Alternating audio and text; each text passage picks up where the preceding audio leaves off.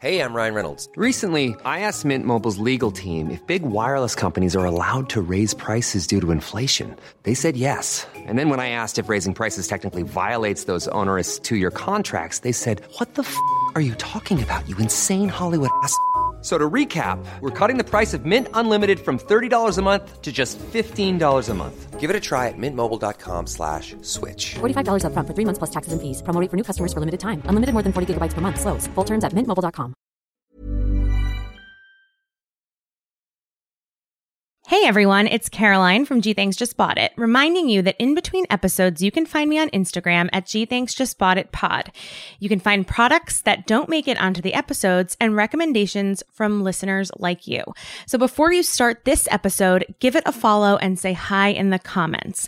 And for a full list of every product we featured on G Thanks, visit gthanksjustboughtit.com/episodes. See you there.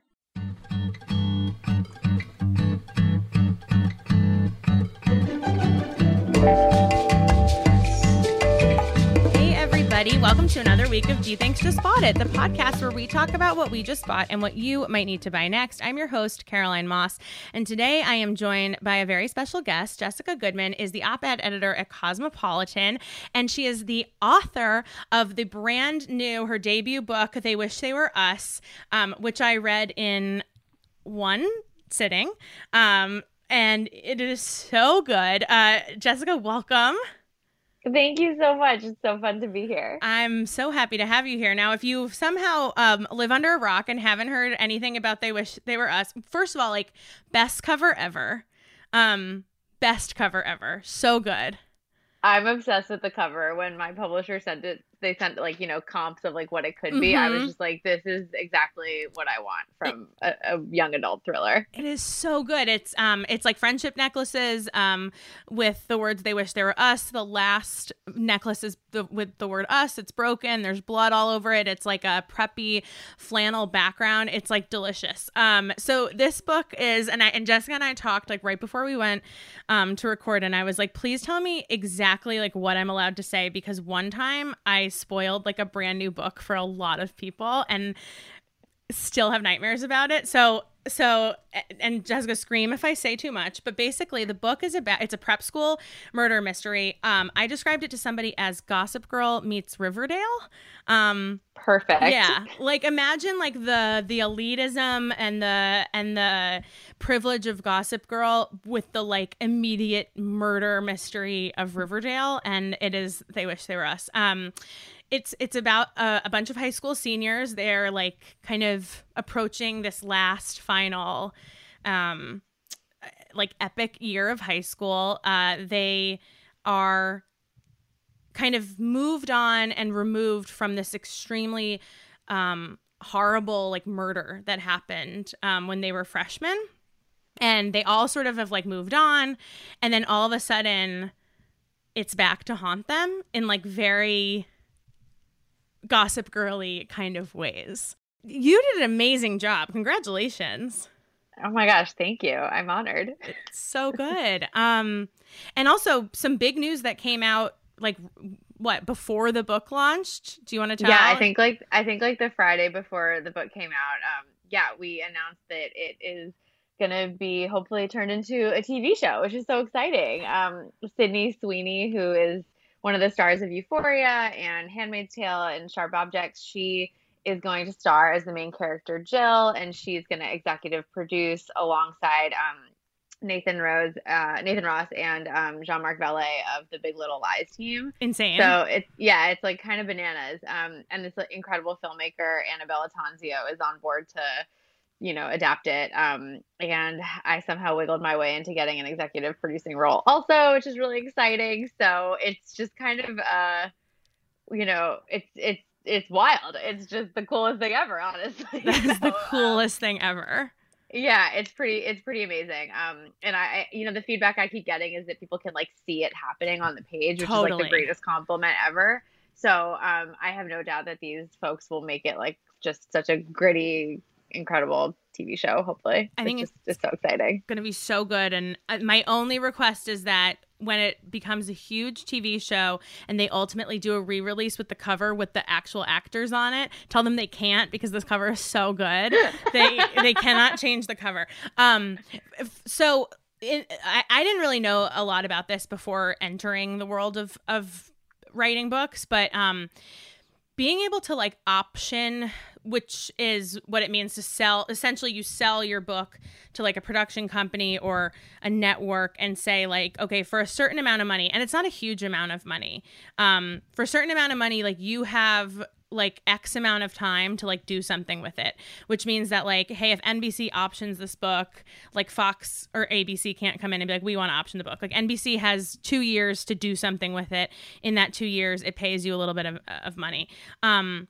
For it to be announced before your book came out and for you to have scored yourself an executive producer credit is also like a little unheard of, because they usually just kind of kick the author out after that. They're like, we bought your book.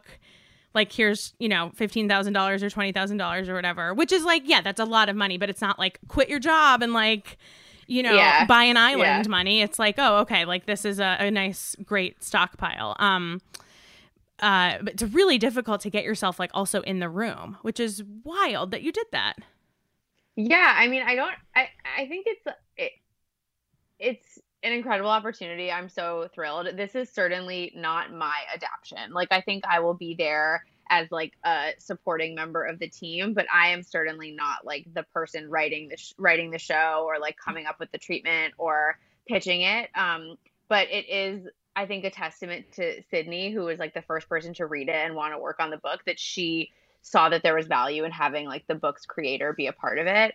And so I'm like so grateful to her for that, because I have heard so many stories from other authors who've just been like, they optioned it and now like I have no idea what's happening. And then, 10 months later, like nothing happens, or a year later, like, and then all of a sudden it's just like over with and done with.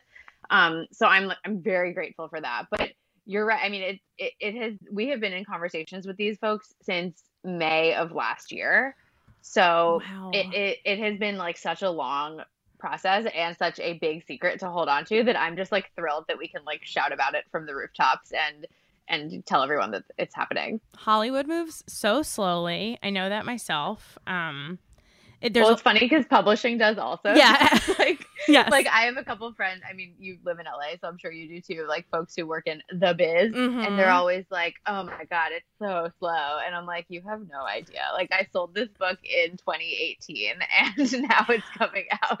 Isn't that crazy? Yeah. We sold Hey Ladies in 2016, and it came out in 2018, and we were like, "Wow, that's so far away." I mean, obviously, in between, you have to write the whole book, which is another story. But like, yeah, I mean, they're like. That's why I'm always so surprised. I don't even want to spend too much time on this, but when it was announced that like Cuomo's writing a book about like COVID, like that is the fastest turnaround. Also, I know he's obviously not writing it.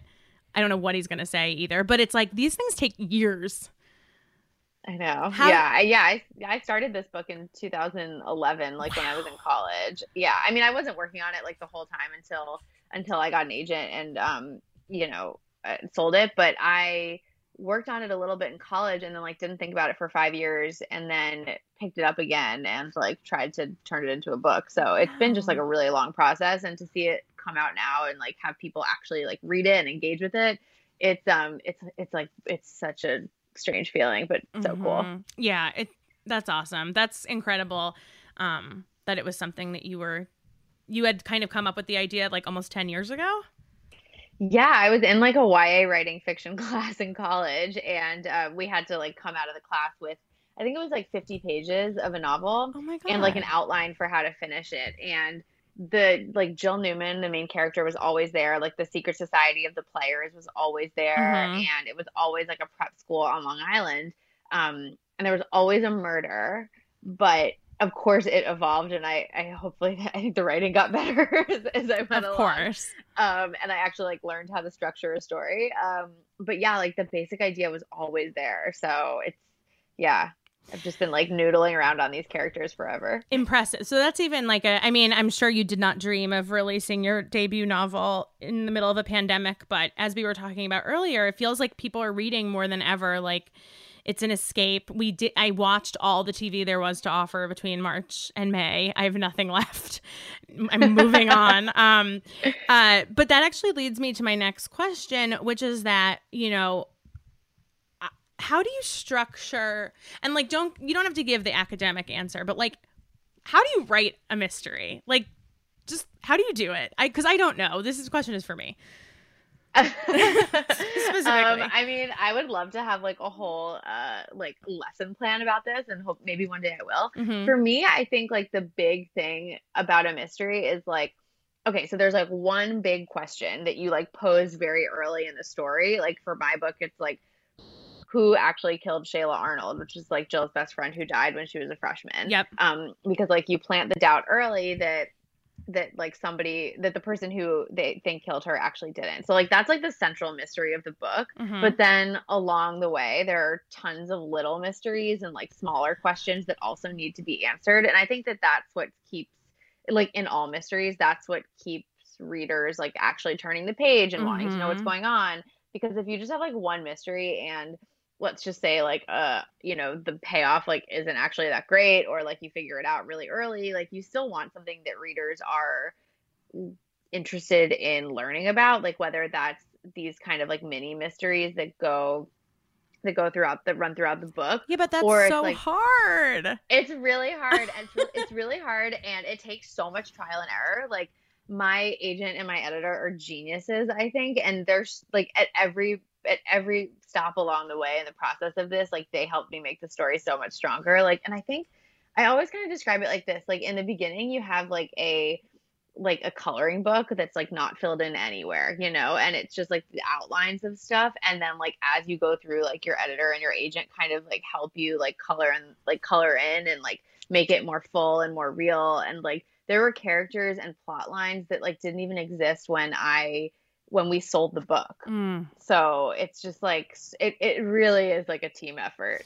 It is not like one person, or at least for me, it's not like one person like coming up with every single part. That gives me a lot of hope, because I'm like a classic like first drafter where I'm like, if it's not like so close to perfect, the first draft I hand in, it's worthless, and like I need to learn how to move away from that. But it's so hard because it's hard. Like you're just like, especially a book, it's like what, 80,000, 90,000 words sometimes. And like you have to like believe in yourself enough to have this unbridled confidence that you can one day get there without having like any kind of payoff. And it's kind of like, I mean, it's an absurd thing to think about if you think about it like that. But then I think you kind of need like a couple people along the way to be like, no, there's potential here. Like, actually, what if you did this? Like, I think this would really help it. So, I mean, I'm like so not a proud or precious writer. Like I will hand over like crappy drafts to anyone who will read them and be like, help me. Yeah. I think that's the thing, is like getting rid of that preciousness and, the old killing your darlings or whatever, and being okay with being like, this book might not be exactly what I imagined it to be, because it's going to be better than that, rather than being like, no, the first idea I had was like the one, and I refuse to deviate.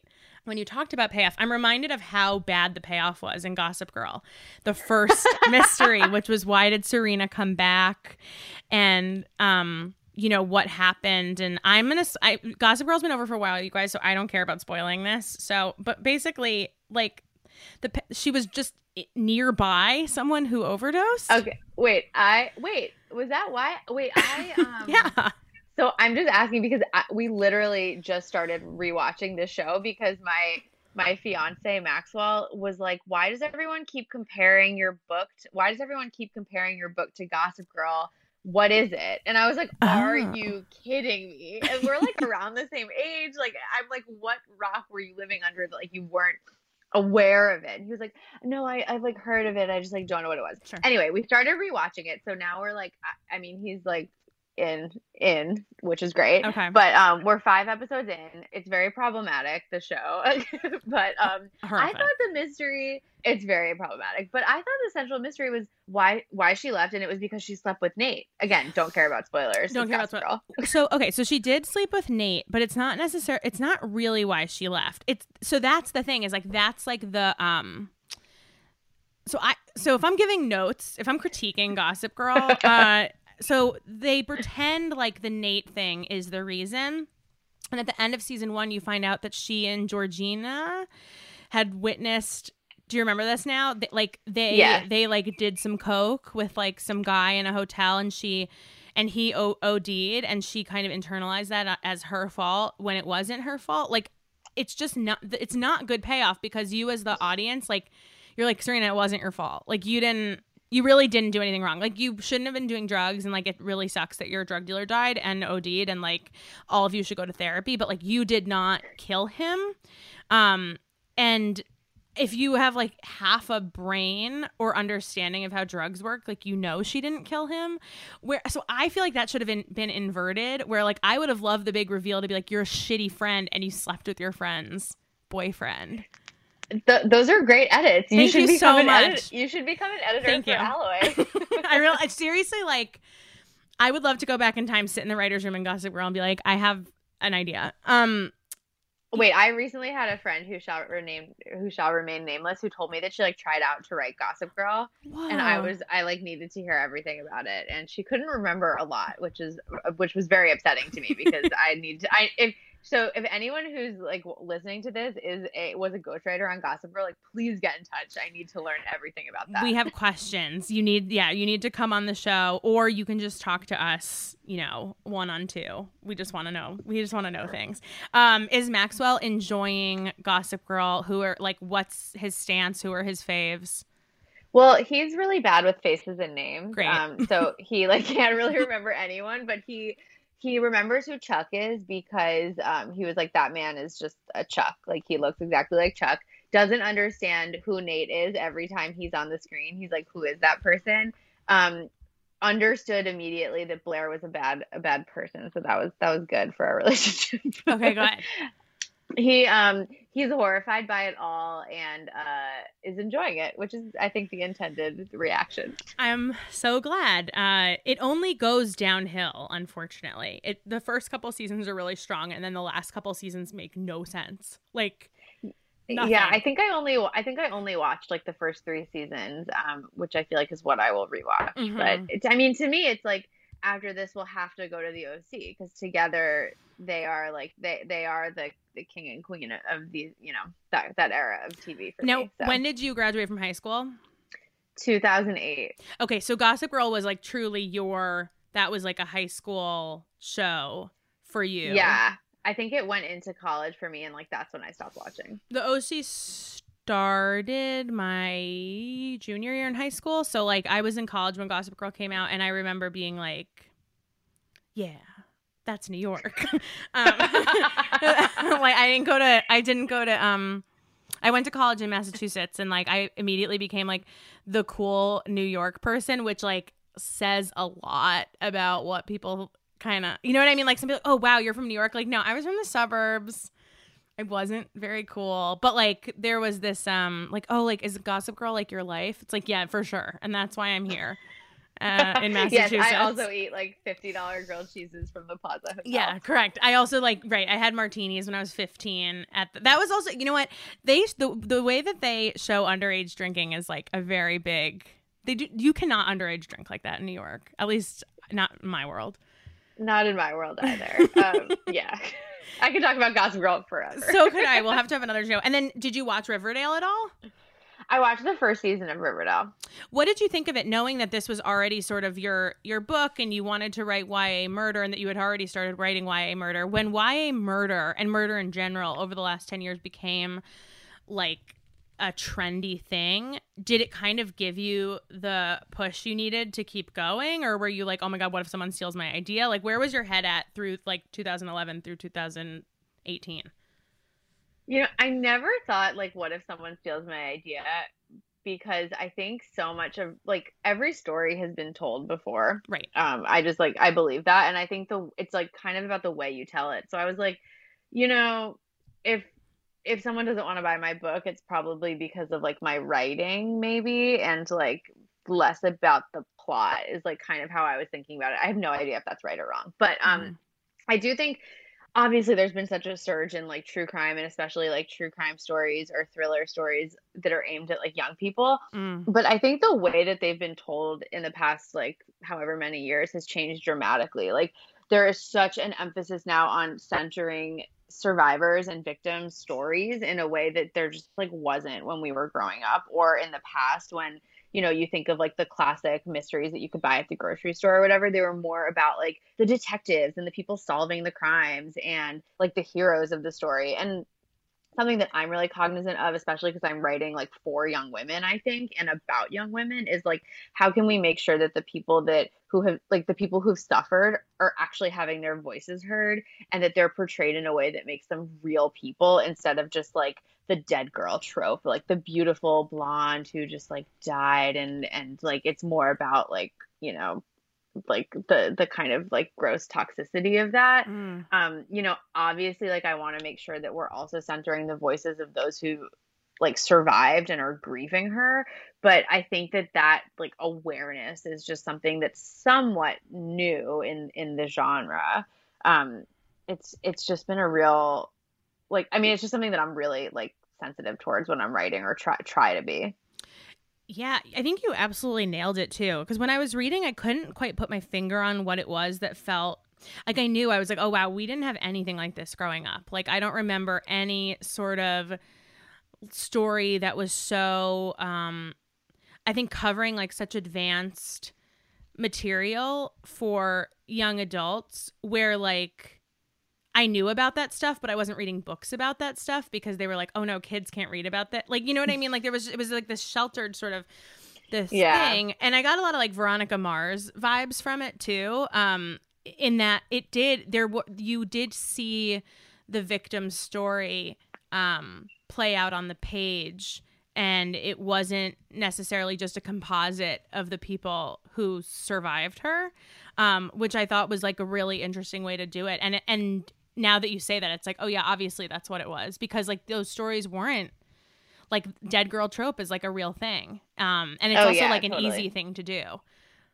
Yeah. And I mean, there's a reason why people want to read about it. Like it's just trauma porn. It's why like everyone is so obsessed with true crime, I think. But I think the stories that do center the victims and the survivors and give them more voice, like those are the more interesting stories. Like those are the ones that actually are compelling and like make you want to keep reading. It's almost like instead of getting like a quick hit, you know, you're like actually like diving deeper into a story. I mean, that's like what I want to read. Like that's those are the authors who I gravitate towards, the ones that do that really well, I think.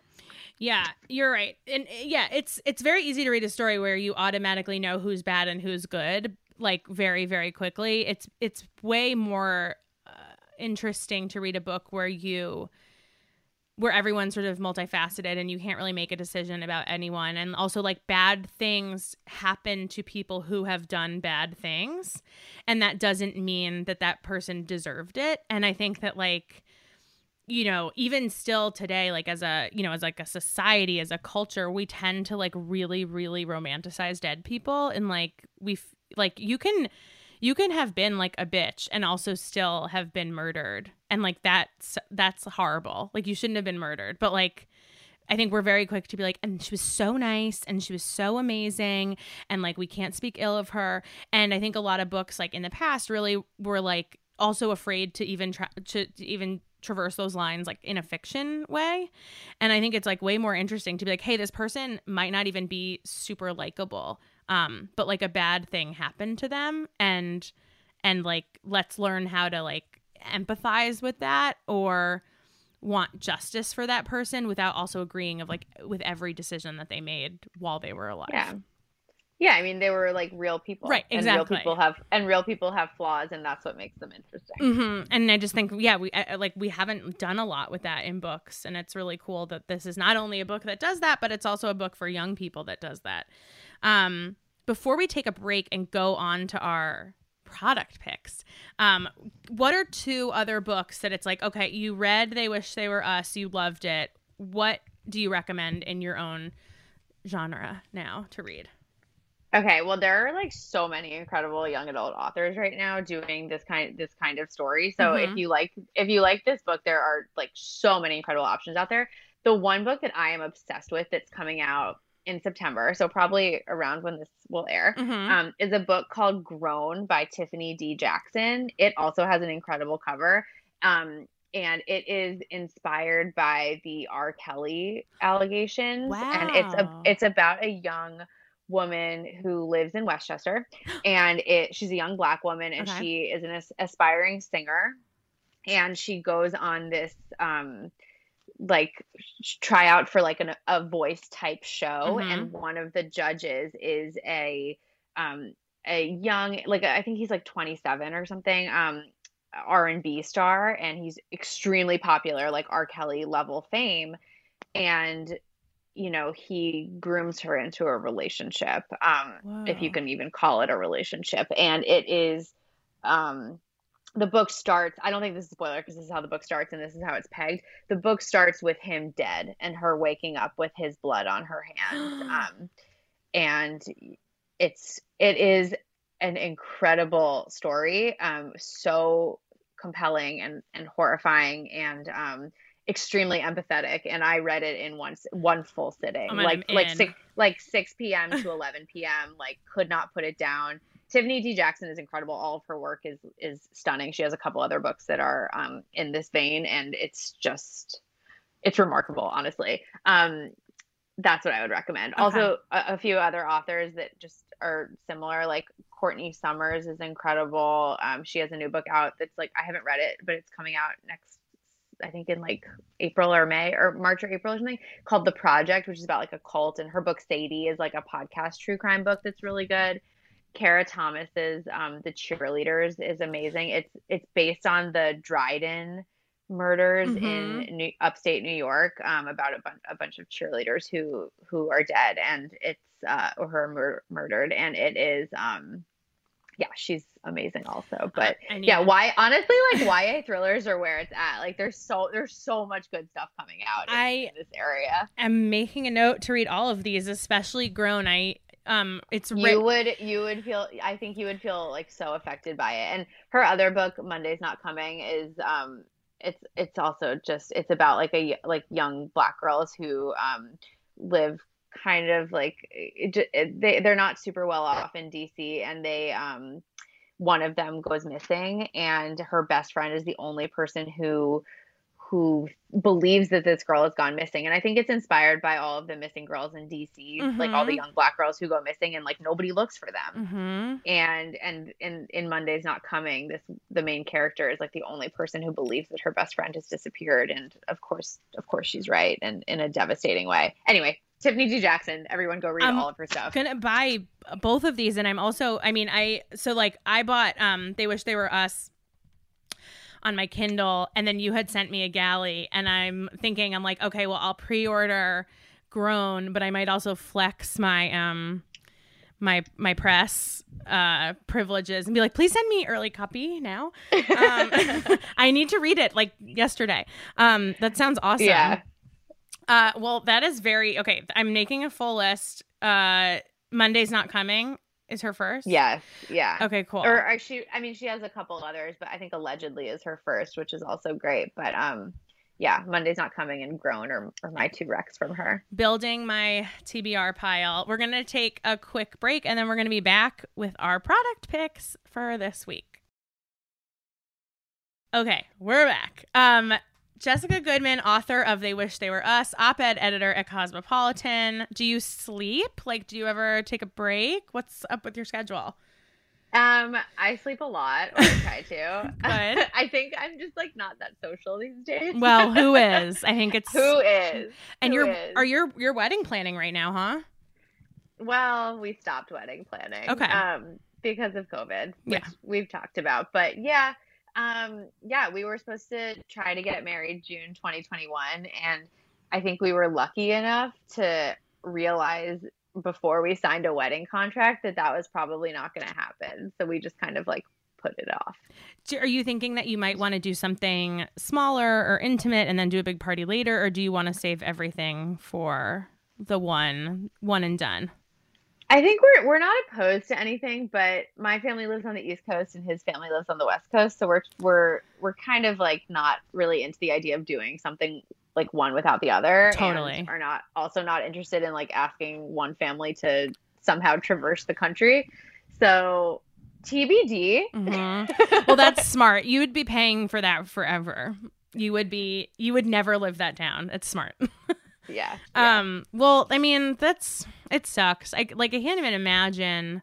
You know what sucks more though? Like people who are still going through with their like massive weddings. I try not to judge, but I'm judging. That's crazy. Massive weddings, not small, like safe ones. I'm not even trying not to judge. I'm judging. Like, did you hear the story that's going viral in Maine? Yeah. It's like yeah. I just saw someone died and she wasn't even at the wedding. Yeah. Tell everybody Yeah. this headline. It's basically like I think in Maine, it's like you can have a 50-person indoor wedding with masks, which also is like bananas to me.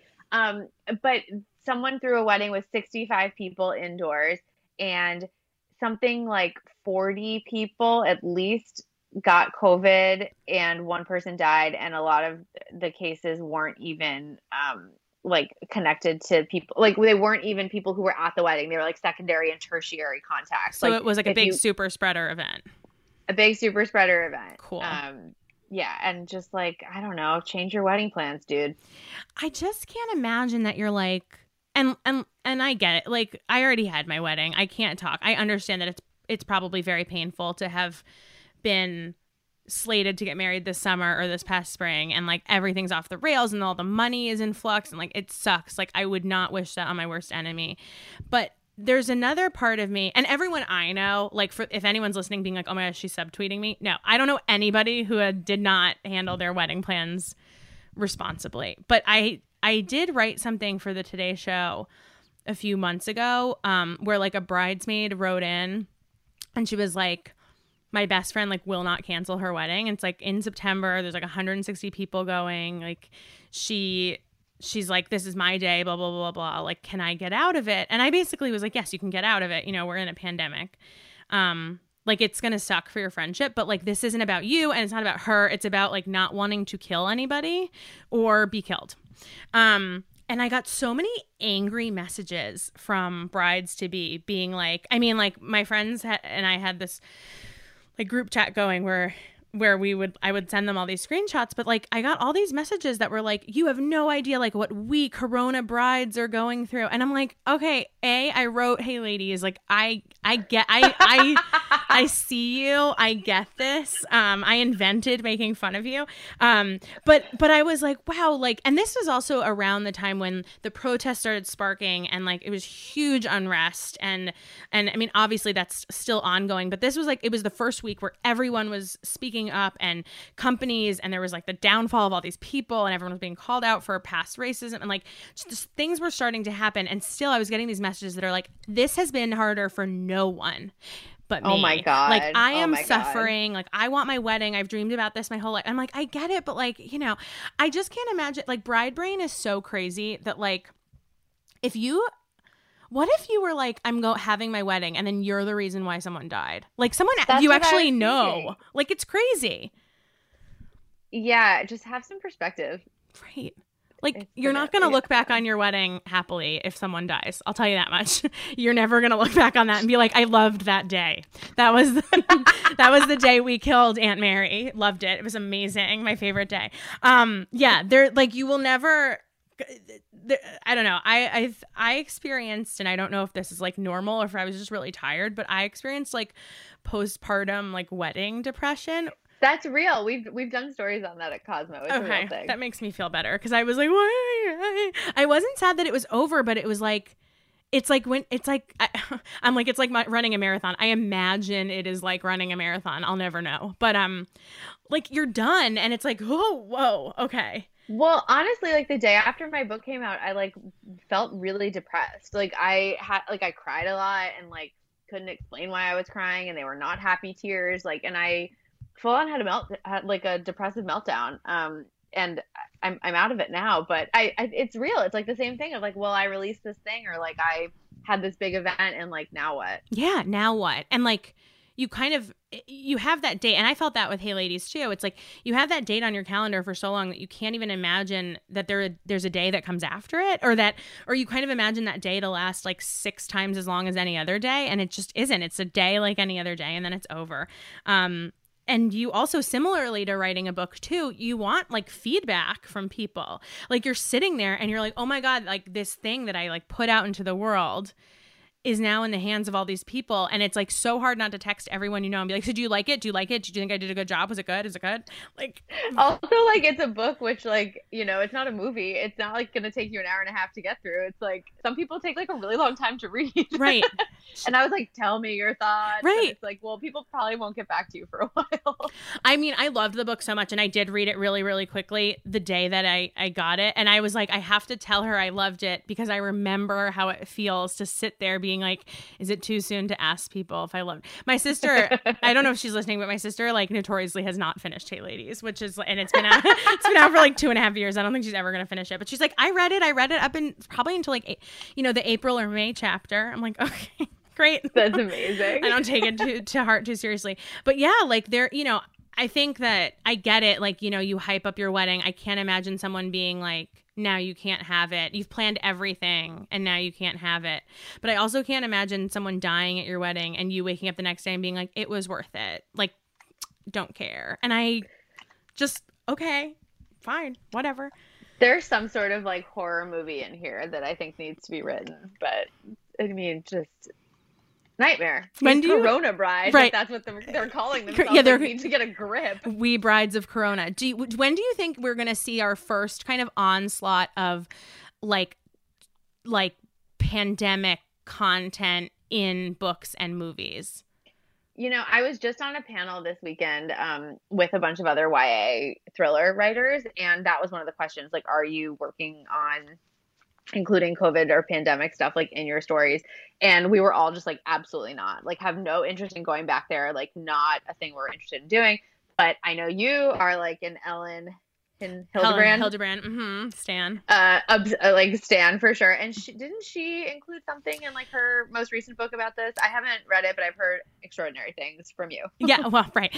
Yes. So it's actually something that she brought up too during our interview. Was like, so I got a galley copy like back in February, and the funny thing about her book is that like it's called 28 Summers, and at it covers, every chapter is a summer. So in the beginning of each year, it's like, what's happening in this year? So in like 1996, it's like, you know, actually, why am I talking like I know what that is? Like, I don't know, JonBenet Ramsey, or like Hillary Clinton, Monica Lewinsky, like, you know, all these different things, like this hurricane, that hurricane, like this World Series, this Olympics. And then you get to March 2020, which is the last chapter in the book, because most of her books have something that call attention to like, you're reading this in this specific summer and we're talking about this specific summer, so you could be like, oh, I'm also in this summer. So her March 2020 thing was like, we're talking about the election. We can't stop talking about the election. The election is everything. The election is everything. And as I read it in March, I was like, oh my God, this is going to be so weird when it comes out in the summer. And it's like, we were not talking about the election in March. And she said, because she didn't have, it's just like one paragraph in the book. So she was like, I called my editor immediately and I was like, I know all the galleys came out and had this, you know, we're talking about the election, but like, we have to change it. I feel like you can pull that off if you're her, but yeah. But I will be very surprised, not surprised, but I think I'm just not interested in reading anything about this time. No. Right now, maybe I'll feel differently in like 10 years when the trauma has passed. Maybe. You know, but especially for people who, you know, I'm so fortunate I haven't lost a loved one from this like disease at all, but I mean, obviously so many people have, and so many communities are disproportionately affected. Like, obviously, their reaction to seeing it in pop culture, like, I have no idea what that might feel like. Yeah. But I'm not interested. Right. And right, like, who cares about what I thought? Even if it is fictional, like, whatever story I would come up with pandemic related is not that interesting. And like, what a privilege to be able to be like, I'm going to write a story about the pandemic that we just lived through. I'd love to watch like a documentary about how it ended, like, you know, like, but no, thank you. I don't need to like write a YA story about like children in masks. I hope people can look back at the weird onslaught of like 9/11 movies that came like way too fast and think like, that was a mistake. Like, let's wait on that. Like, wasn't there like a big, I don't mean there was United 93. Like, there were so many like weird, like, yeah, like, I remember so vividly going to see it. 9/11 happened when I was in 6th grade, and I lived in the suburbs of New York in Long Island. And I remember so vividly going to see a 9/11 movie in 8th grade with like my 8th grade boyfriend and all of his friends. And we romantic. were all like, so romantic, but we all just like walked out of the movie like silent as like 14-year-old, like 14-year-olds. Like, I don't know. And just don't, it's not something I'm interested in. Totally. Yeah. I mean, similarly, I was up in Westchester, so we were like, sandwiching 9/11. And I was in 9th grade. And I remember like, the Nicolas Cage movie came out, and then there was that Robert Pattinson movie that like ends on 9/11, which is like really weird. It's like they zoom out and he's like in the towers. And there's like so much masturbatory, like nationalism embedded in that kind of stuff. And it's like, it just, and it's like, I don't know, it pretends to be about victims, but it's like mostly about like jerking off to America. Like, I don't know. And it like makes money, and the money doesn't benefit anything but the studios. And like, I just think that would be a nice case study for like no pandemic. Someone did announce a pandemic movie though. I'll have to Google it. So many. Right? Like, I keep seeing like Deadline articles about like so-and-so sells like a coronavirus story, like this or that or whatever. Yeah, I don't know. Truly bad. Okay, so we've somehow covered 9/11. We got from murder to 9/11. So I need to know what you brought. This is a true surprise. I told you I trusted you. I was like, don't tell me what it is. So let's hear it. I hope you're not disappointed. I will not be disappointed. Okay, I have brought with me a box of note cards, which are, the box is broken, but it's just a totally like standard plastic box of note cards. From this company, American Greeting Cards, which is like a totally generic greeting card company. Sure. But these are so beautiful and fun, and they're just really standard neon colored note cards in lots of different colors with matching envelopes, and they come in boxes of 100 note cards and 100 envelopes for $15. Nice. And I bought them when I was starting to give out galleys to people, and I wanted to send handwritten notes to people. And I just like have kept this box forever, and now I send out note cards in like any kind of mailing. Like, I think I sent you one with a final copy of the book. Mm-hmm. I'm sending them out to people who I'm sending like stickers with the "They Wish They Were Us" cover on it, and giving everyone, like, I have a whole stack of envelopes here that are just like so pretty. So, okay, so the reason why I wanted to bring this is obviously there is so much focus on the United States Postal Service right now because of the way that it's being defunded in such a grotesque way. And everybody is like, buy stamps and send mail and like support the post office. And like, we 100% have to do that. But I feel like so many people only buy like $6 papyrus cards that are just like exorbitantly expensive. And like, you can't do that on a mass level. And I come from a family that like really believes in thank you notes and like physical cards. Like, my mom sent me a little package of surgical masks that she like got from her doctor and wrote like a handwritten card on personalized stationery. Like, that's like the kind of family we are. Like, everything comes with like a little personalized card. Yep. And so even if you can't afford to like buy your own like personalized stationery, or it's like not your vibe, having a box of like 100 really fun neon note cards is just like, it's like the greatest. Like, you can always send a letter to someone, and like, what a gift to receive a piece of mail. I just like really love it. I can't even imagine that you would think I would be disappointed by this. It's such a good recommendation. And it's true. Cards are like so expensive. And then you also have to like go out and get them, and we are not going out. And people buy them like one at a time. Right. And it's just like not useful. So American Greeting Cards, it's just American Greeting. It's not American Greeting. Okay. But American Greeting. Looking it up right now. Yeah, they sell like, so I have the neon ones because I think they're the most fun, but they also sell like pastel colors, and they sell like one with like fun scalloped edging, and they're all like $115, which I think is like a pretty good deal. Is this the same American Greetings that you would send like an e-card to? Might be. It's just like AmericanGreetings.com with like the rose logo. Okay, perfect. I love that. Yeah. They're called the Neon Rainbow Blank Flat Panel Note Card and Colored Envelope. These are really great. And I think that's really smart. I need to do this because I have forever been like a really bad card writer because I never remember anyone's address and I don't like store it when I have it. And now I'm trying to get into the habit of like putting people's addresses in the contact in the phone, and then I have it, but I'm making life a lot harder for myself. But like, this is so nice. And also, like, what is better than getting mail, especially right now?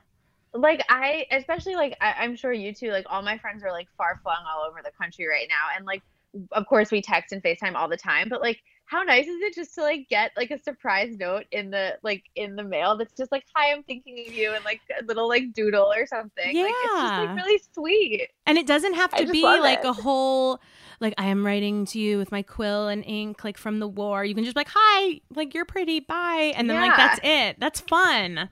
It's fun. And having like just a big stack of these around just like never makes it seem like a big deal. You know, it's just like, I always know that I can like have these here, or even like, I mean, especially for like professional stuff where like sending a neon card is like totally appropriate. It's like, I just like love throwing it in something, you know, like I was like giving my agent like a t-shirt or something that I got for the release of my book, not to be like super extra, but I was just like, let me just like throw a note card in there and like I'll be able to like write something sweet on it. And I just think it's like, I don't know, there's like so many ways to not be thoughtful these days, and it takes like so little effort to just be like, this like tiny piece of colorful joy like might make someone smile, and like that's a nice thing to do. That's really nice. No, I think that's really great. And also if you read Rachel Wilkerson Miller's Just Good Shit blog, she recommended getting a postage scale, and you can like print your own stamps. Like, you can just buy like a ship and click, and you can buy like all this stuff. And then it's like, I think a lot of people, there's a lot of barriers to entry for post office stuff. And I know that we're all like standing the post office right now, but let's not forget there's not a person on this earth who hasn't gone into a post office and like wanted to cry because like the line is so long. And like, I get it that the people are mean because they're totally underfunded and under-resourced. And it's literally like, it's 2019 and you're walking back in time to 1994. Like, that's the kind of software they're using. So like, the post office is rarely a good experience, but you can, it's also 2020. Like, you can just get all of this stuff at home and then like be done. Like, you don't have to go into the store if you don't want to. I mean, it's so frustrating right now because I'm sure so many people are trying to figure out how to like get their absentee ballot so they don't have to like go to the polls in November. And like my biggest barrier to that right now is like, I don't have a printer and I need to print out a piece of paper to apply for my ballot. Yeah. So it's like, it's just like one more thing that is between me and like, doing this. Yeah. And I will figure it out. Like, I think I have one friend in my neighborhood with a printer. Or like you could like, there's like a Sandbox place where I could like pay $1 per sheet to get printed. But, having stuff in your home that makes it easier to do these things like eliminates that barrier to entry. And it's just like, I mean, it's just so silly in like 2020 that this is like, that a printer might stop you from voting. I have to say, okay, so you know what? I had a totally different recommendation, and now I'm going to change my recommendation on a whim and say my recommendation is get a friggin' printer. Okay. And I say that to everybody. If any of your listeners like have a recommendation for a printer, like I would actually really love that, because I was looking on Wirecutter and they had some, but the ones that they had were like not that affordable. Even the most affordable one, I think it was really big. And like, I live in a small New York apartment. Like, I can't have like a massive like $19.99 printer. And then my friend has like a really cute sleek one, but it was like $400. And I was like, well, I can't do that either. So if anybody has a printer rec, I need one. I will tell you. I'm not kidding. I'm going to tell you now. This is going to be my recommendation. So we have this printer. So also, depending on where you live. Oh, you have one? Yeah. This I'm telling you, like, I have a printer and I've had a printer for a long time. And I remember also being like, you start a new job and they're like, print, you got to print this and sign it. And you're like, to print it. Like you literally are like also typing into Google like where do I print? Like just buy a printer. I've been visiting my parents like for a very socially distant outdoor lunch situation, and I literally was like, oh, I should probably have my mom print my absentee registration ballot. So here's the printer that I am going to recommend. This is the one that I have. I think Dan bought it off Craigslist like a long time ago. It is not fancy. It's a little bulky, but like you can also just like shove it under your couch. You know what I mean? Like you can find a place for it if you're not using it all the time. I just leave mine out on my desk. It's the Brother HL L2, I'll send you a link, 300D monochrome laser printer with duplex printing. Who knows what that means? It's $70. Wait, that's a great price. Yeah, it's a great price. It's exactly how much you want to pay for a printer. The thing about printers is that like we are no longer in third grade, so like you don't need a color printer. Like we're not doing like reports. Like no one needs to print anything that's like in color. And the reason why printers get so expensive is because color ink is expensive. So you want anyone who's listening, and I'm telling you now, Jess, like you want a laser printer. It's just like black and white. You can buy paper. You know what? This is a thing that California does really well. Dollar stores are so good in California and not great in New York, but I think they sell things online. I bought like 3 packs of 50 pieces of paper for $1. And like I print something like, twice a week or like once a week, maybe. But when it's there, it saves you that whole entire weekend of like the pit in your stomach of being like, I have to print something. I know you tweet about this all the time of being like, I have something on my to-do list that will take 5 minutes and it's been there since 2017 and I'm never going to do it. Yep. That's me with printing stuff. So you've just influenced me to buy this. I think you need to do it. But you're right, because like I feel like my idea of like what a printer is either like the enormous machine in my office, which like obviously I'm not going to anymore, or like my parents' printer from when we were little that had like all of those like crazy ink cartridges that I knew were very expensive and like did not want to invest in. Yeah, you want the printer that you like slide the piece of paper and it's like doo and it comes out, instead of the one that's like I'll do my song for like the color printers are like like it's coloring it. Like you don't need that. Like you'll never have to print anything on color again.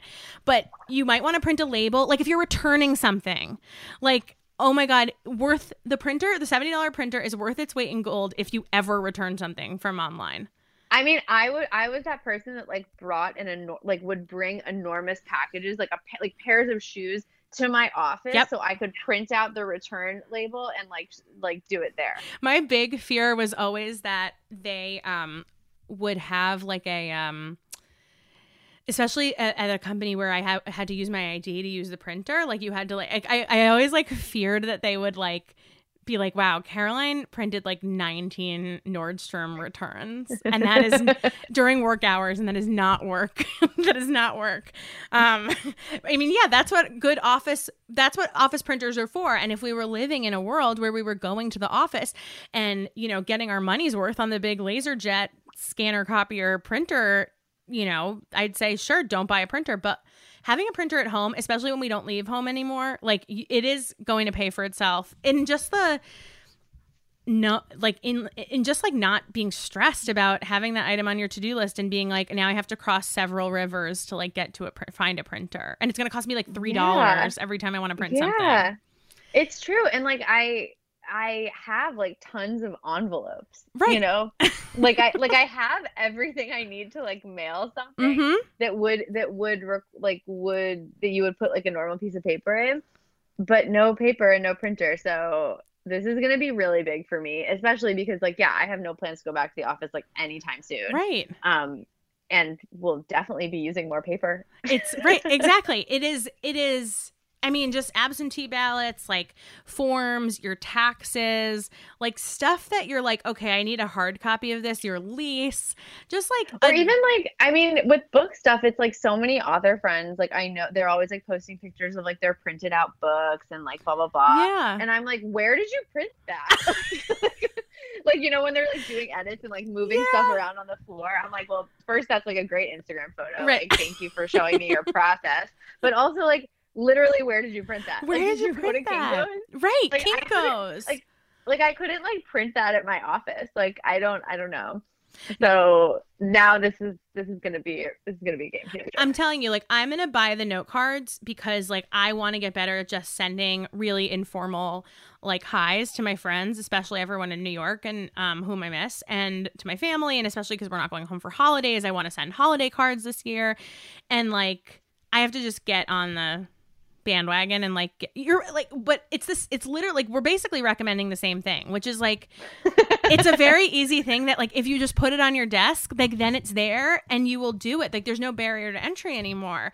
The printer Totally. is seriously life-changing, and I would say that like you should look on Craigslist first because there's always somebody giving away a printer. It's like, I'm moving, I need this out of my house by like tomorrow, or like, hey, this is $30, this $900 printer is like $60 or whatever.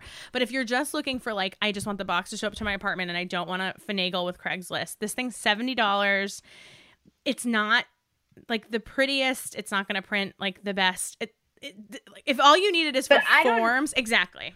Yeah, it's like I don't need like, an aesthetic printer. I just don't want it to like be the size of my television or my like, just like to take up so much space. Totally. But I just want something that like, yeah, will make sure I have the forms. We're going to take a quick break. We're going to be right back. We are not done talking about printers. Ever catch yourself eating the same flavorless dinner 3 days in a row? Dreaming of something better?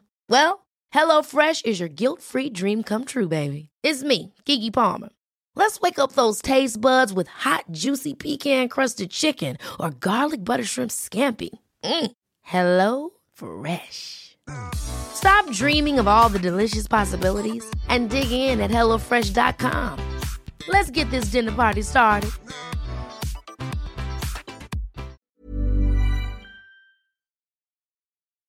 Okay, we're back. You know what I also just realized too with printers?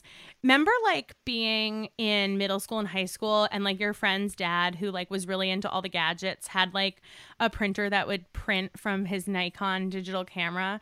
So he would take a picture and then immediately print it and you'd get to go home with like a picture of you and your bud.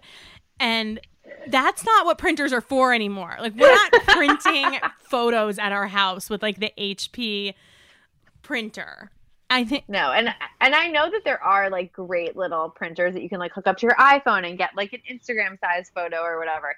I also don't want that. Like right. I don't need that. You just want something that's like, hey, I have to print this thing or this label, and that's it. And it can come out crooked, or like it can come out, you know what I mean? Like we're not looking for perfection here. Wow. I know when I it's like when I first learned that you could like sign stuff on Acrobat or like DocuSign without like printing something in and or printing something out. Like I would literally like print something out like somehow, I don't know how, like sign it, take a photo of it and like send it and like to someone who needed my signature on something. And I was like, cool. I'm the least professional person in the world. A million steps in between. Yeah, it's crazy. Because, like, look, here's the thing. Like, fax machines are, like, obsolete. Like, you do not need a copier in your house. You can take a picture. There's also apps that, like, scan in documents for, like, I don't know, $11 a year or whatever. But there is nothing that really replicates, like, I have to print this thing out. And it doesn't have to be, like, crazy fancy. I don't have to like make a copy of it after I print it out. But like nothing has been able to solve the problem of like, oh, I have to return something to Nordstrom, or I have to, return something to Amazon, or I have to bring a hard copy of my lease to, you know what I mean? Like to do my taxes or whatever. There's like no actual replacement. And then it becomes this horrible black cloud on your to-do list. That you like you never not think about somehow. Yeah. And it's just like, wait, I really don't want to think about this anymore. And you're like, oh my God, like this is no longer. I also have like PTSD about my printer like past, because I was always the kid, like the printer would always jam and then my dad would yell at me for some reason, like not my siblings, just me. It was like, Caroline, what'd you do? I was like, I wasn't even in the room with the printer. So every time like, and there are times where this printer jams because it's a $70 printer, and then I get this like the sweats about it.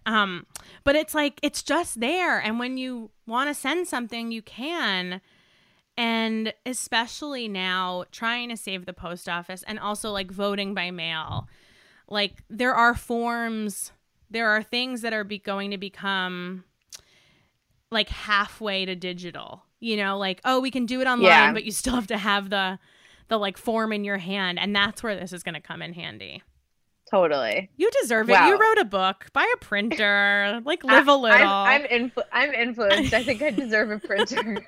You really do. It's going to change. I never even thought to recommend this, but I also realized, like, yeah, this is like one of those things that I think stresses a lot of people out, and people forget, like, you can just buy a printer. Just do it. Just buy a printer. Totally. Wow. I feel lighter already knowing that like a printer could come to my home like tomorrow. And then it's all right. It's all uphill from here. And now I'm going to order the note cards because I feel like it's time. I also have friends who are maybe you are this friend to people, but do you have friends who are like so good at sending mail and remembering birthdays and like every time? Is that you? Sometimes it hasn't been me for the past like 6 months. But sometimes I'm really good. I mean, and with the people that I'm like very intimately close with, yes. But like one of my best friends, Jordan, every year she makes custom socks that have like really cute puns on them about feet. And so like the ones that she made for New Year's, like this past year, said like, I hope you have a totally great year, like TOE. Oh. And last year she was like only giving them to people who lived in LA, which is where she lives, I think. And like I think she was only giving them to people in LA, and then because of like, you know, cost and time or whatever, but then she like had all these extra ones, and so she was like was sending them to people, and so she sent some to me and Maxwell, and we just got them today. And she had written like a really sweet note in there that was just like totally did not need to be there, but like just a very thoughtful extra touch. And she is like 100% that person. And it's just like a really nice thing to do. I aspire to be her, especially making socks with feet puns on them. That's like levels above my skill set. Yeah, it's really funny, and just like they're like the socks that you would wear to like pat around in your pajamas too. Like they're like really like high and like not super, you know, fashion forward, I would say. I'm not into fashion. I love them so much. Before we wrap up, I need to know, just because this is a question I've been asking everybody because I'm personally invested in these answers and interested. Have you picked up any hobbies during quarantine that you're really into? Like, did you teach yourself how to do anything? I mean, look, yes, you had a book come out. Like, big deal. Probably took a lot of time. But like, did you have time between job and book to like get into anything new, and what was it? I'm trying to think. No. The short answer is no. I have not picked up a new hobby or a new skill or done anything like super productive other than like meet my deadlines and do my work, which I feel like is extremely hard to do these days. Correct. But I will say that the one thing that has brought me like real joy that I did not do before are like online dance classes. Like I try to do 305 Fitness, which is like free on YouTube. I try to do that like a couple times a week. Wow. And it has been like a real sense of joy for me. Like the founder, her name is Sadie. She like leads these like very funny dances that you can even do if you're not coordinated at all, like I am. Like I am super not coordinated, and it's just like a nice adrenaline rush or like endorphin rush, not adrenaline, and it takes like 30 minutes and it just makes me feel good.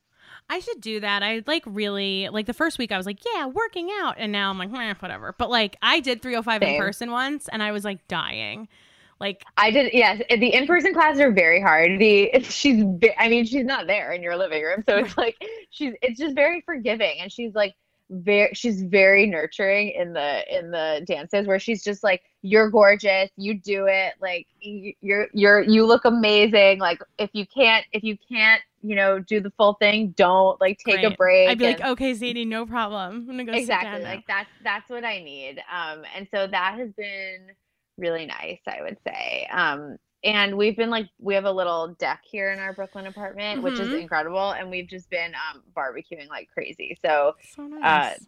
So that's been another thing. But like, no, I have not like, you know, like, I don't know, learned how to like I don't know. What are people saying? Like, what can you even do? I think like the first 3 weeks, everyone was like on, you know, like making bread and sourdough. Yeah, stuff. exactly. Like sourdough, I'm learning how to knit. I'm doing this, I'm doing that. And like now, and like Animal Crossing. And I feel like now I'm like, what's everyone doing? And everyone's like, I'm watching TV.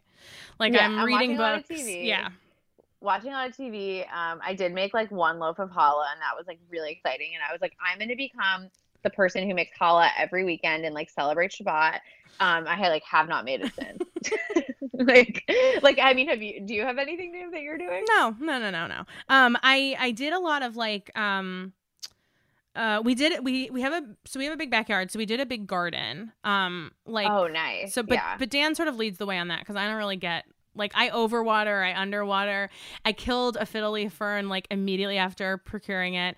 And it's so funny, like, when you Google, like, why is my plant dying? It's like you either overwatered it or underwatered it. It's either getting too much sun or not enough sun. Like, hope this helps. And you're like, no. Okay, it didn't help. Wait, I have a genius, I think, idea for an app that I would love somebody to make. So, because Maxwell, my partner, is like the plant guy in our apartment, and we have like a little garden too with like some tomatoes and peppers. It's all like burned up and dying and like doing poorly this year, and like we're fine with it, whatever. But we always talk about like how amazing would it be if you could just take a photo of like your plant and send it to like the plant doctor, like in an app, and they could just like tell you what was wrong with it. That doesn't exist yet?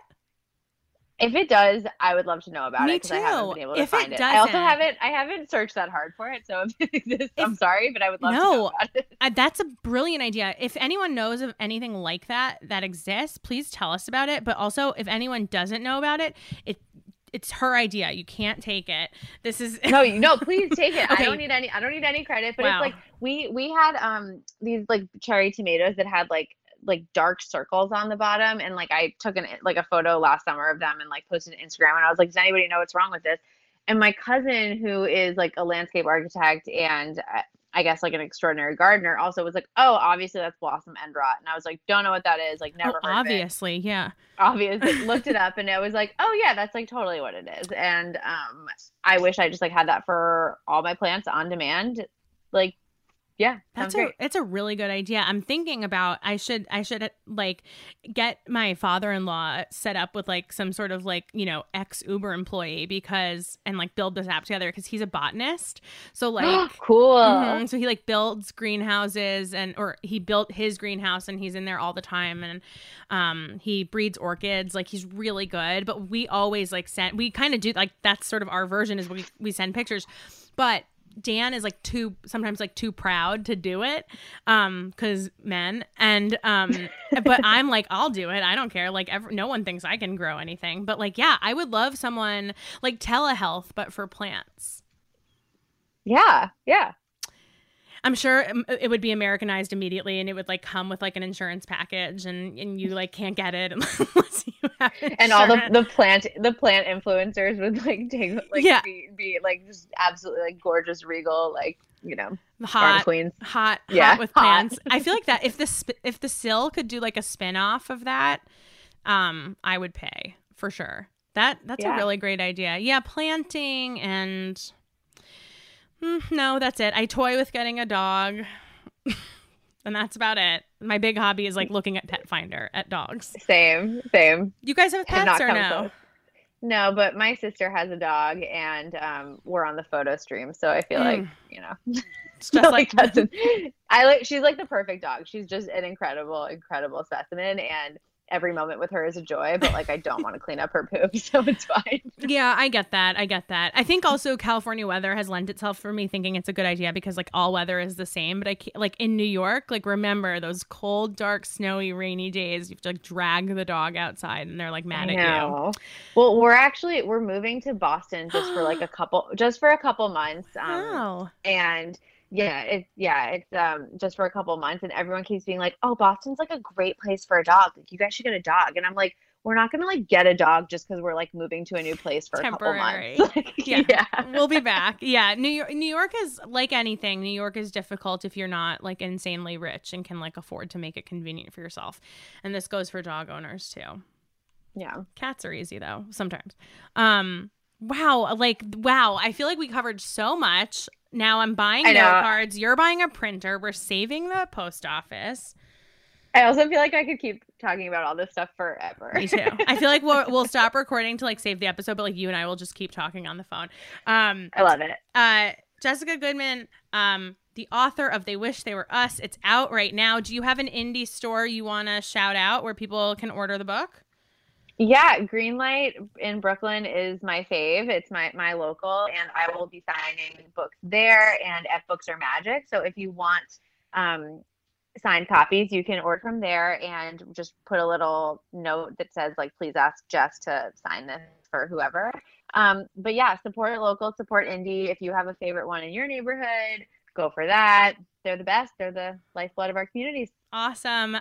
Such a good book. Everyone needs to read it before the show comes out, and then we can have long discussions like the same way we talked about Gossip Girl about the show, and just please enjoy the cover for how beautiful it is. Jess, thank you so much for coming. Long time in the works. I know. This is such a treat. I'm so happy to be here. You were great. This was a great episode. Remember, you can follow G Thanks Just Bought It at G Thanks Just Bought It Pod on Instagram, or there's a G Thanks Facebook group if you search G Thanks Just Bought It, and that's exciting. So close to swipe up, you guys, and then I feel like my life's gonna change. Like, I really feel it. It's real. It's gonna happen, and I'll never forget where I came from before that. Anyway, we will see you guys next week for another episode.